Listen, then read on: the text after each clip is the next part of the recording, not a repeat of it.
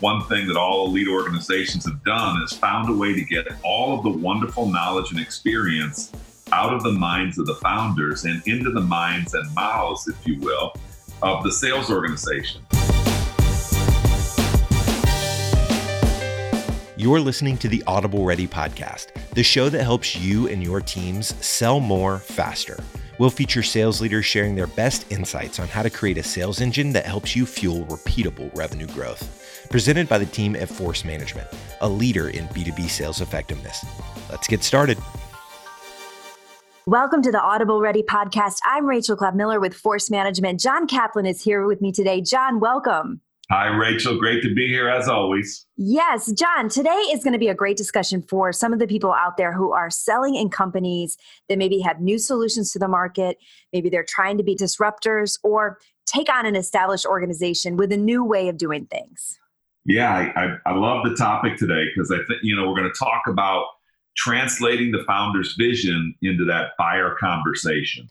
Yeah, we talk about this a lot because there are companies out there, and you may have worked for some of them yourself, where the founder has to be on every sales call to get that job done because the founder is the only person who can tell a compelling story that moves that buyer to action. So the end goal for a lot of these growing companies is to translate that story into key value and differentiation points that are meaningful to your buyer. Yeah, it's a great point. I mean, we see it all the time, and it's one of the number one reasons that startups with great technology have trouble scaling. If you're a regular listener, you've heard us speak about elite organizations. And one thing that all elite organizations have done is found a way to get all of the wonderful knowledge and experience out of the minds of the founders and into the minds and mouths, if you will, of the sales organization. So, elite companies bucket this founder knowledge into what we call the 4 essential questions. What problems do you solve for your customers? How specifically do you solve those problems? How do you solve them differently or better than your competitors? And where have you done it before? Right. I know we say this a lot. You need to be aligned on what those answers to those questions are. And if your founder is successfully selling for your organization, when he or she is on those calls, those deals get done, he or she should be able to answer these questions for your company. But it's not only having one person be able to answer, it's making sure everybody is aligned on the answers to those essential questions. Yeah, I mean, one of the things that should give you a stomach ache is when you hear if a founder's selling for your company, that's ultimately going to cause you a problem. And I don't mean it's a negative. I mean, I love when founders can sell, but it's really, really tough to scale a company. And so, all companies need founders to be working on the business more than they're working in the business. But let me hit on that topic of alignment quickly. So if you're a founder or part of an executive team, I'd love you to try this exercise to test for alignment. In your next executive meeting, ask all your participants to write the answers to those 4 essential questions on a piece of paper without discussing them. So go around the room and have each executive give their answers to those essential questions, but make sure the founder goes last. It's really, really important because you don't want him or her to, influence the others in the room. So when we do this with companies that we engage with, Rachel, it's 100% of the time that this highlights an alignment issue.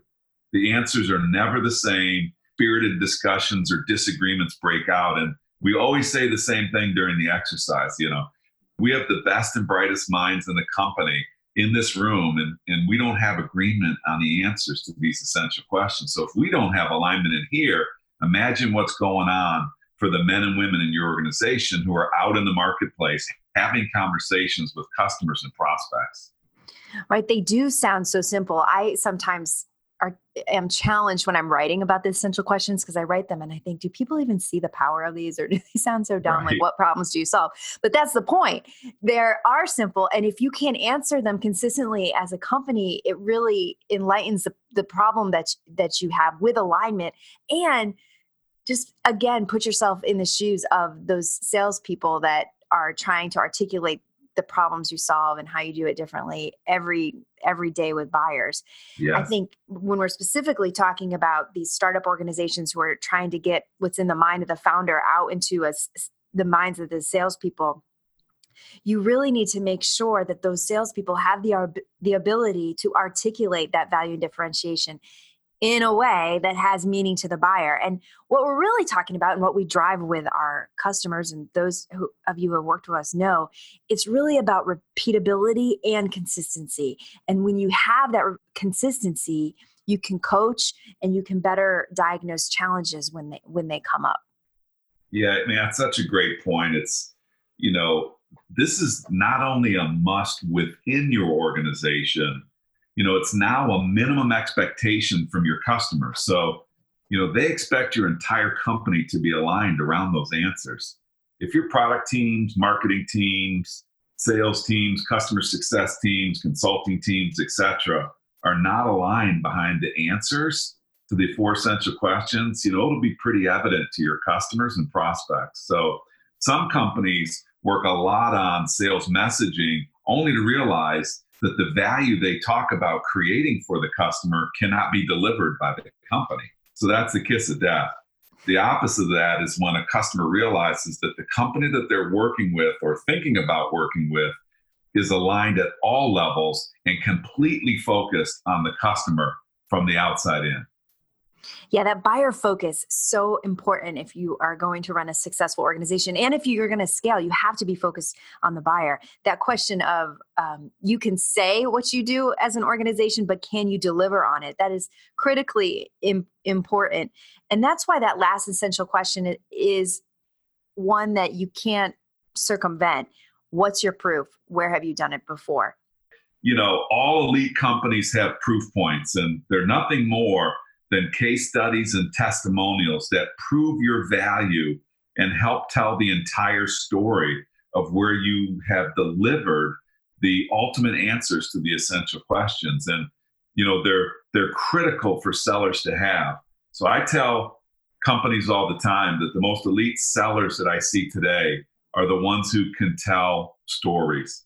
And I'm not just talking about telling stories, personal stories, what have you, but it's about telling the story of the problems you solve, how specifically you solve them, how you solve them differently or better than anybody else, and then telling a story about where you've done it before. So I see a lot of companies that got these slides with, brand names all over them and that kind of stuff. It's great that you do business with the top Fortune 500 or whatever it is, but tell me the story of what happened there.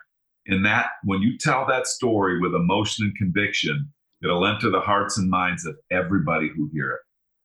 Yeah, it proves that you can deliver on the value that you promise, which is why they're so critical in a sales process. And then when you're scaling an organization, so we're talking a lot of companies who are having difficulty translating that founder vision into something salespeople can articulate and something that you can scale.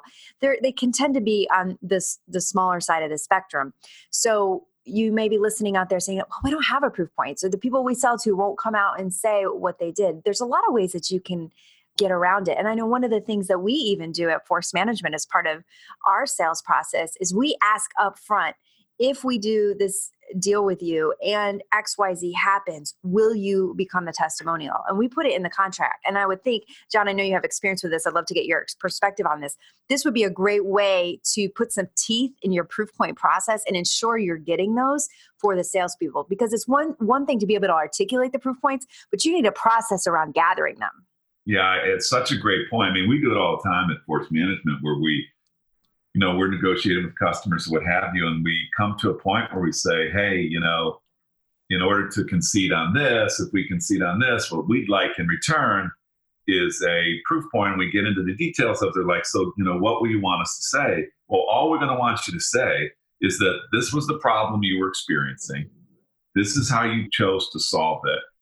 Working with us, here's how you solved it differently or better than anybody else that could have done it. And here were the results. And when our customers look at that, they're like, so wait a second. So basically the only way that you're going to want me to do that is if we have great success here, with your goods and services. And it's a simple conversation. Our customers raise their hands all the time and go, that's done. So that's easy to do.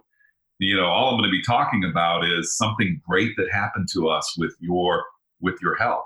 And it really, really kind of gets to the point. The other thing, Rachel, I'd like to just highlight is I think people they overcomplicate this concept of proof points, and I can't get a customer to talk about this, or they have a policy. And I understand all of that, but let me just simplify it for you. What I think about is there's 3 buckets I'm trying to fill up all the time when I'm calling on customers or prospects: positive business outcomes, required capabilities, and metrics. And it's the metrics point where I really understand that today's work is going to be tomorrow's success for me. And a metric is nothing more than how a customer is going to measure success. And every seller listening out there knows that every time you're dealing with a customer and you're positioning your goods and services, you must know how they're going to measure success. And the thing that I always think about is when I work with sellers, and including myself to hold myself accountable, today's metrics are tomorrow's proof points. So it's simple. How's the customer going to measure success? When they hit that success, all you're going to ask them to do is to talk about it. So don't overcomplicate things. Today's metrics are tomorrow's proof points. Right. And we like proof points because they're great for sales reps to use. And the best sales reps are Audible-Ready to articulate them at any moment's notice. I know even as a marketing person, I can rattle ours off at the drop of a hat. Yes. But so the essential questions: what problems do you solve? How do you solve those problems? How do you do it better or differently than the competition? And where's your proof?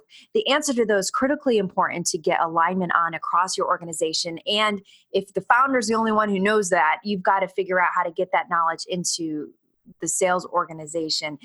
And really, we talked about repeatability, we talked about consistency, and how you get that is making it practical for the reps. And we have this term called sales consumability. And that's all about making sure that reps can execute on the answers to these questions.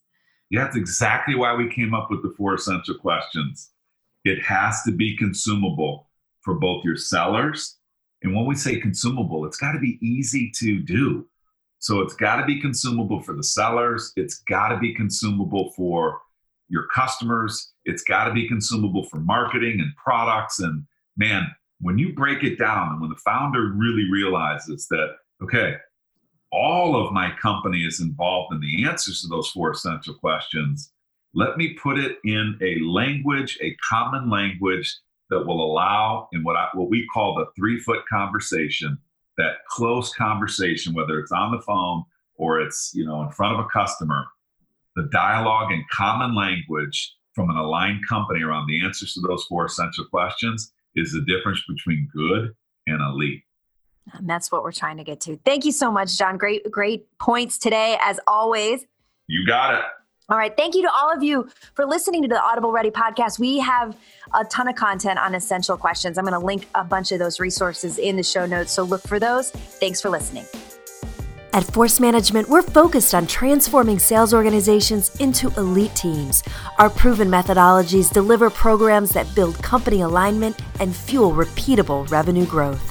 Give your teams the ability to execute the growth strategy at the point of sale. Our strength is our experience. The proof is in our results. Let's get started.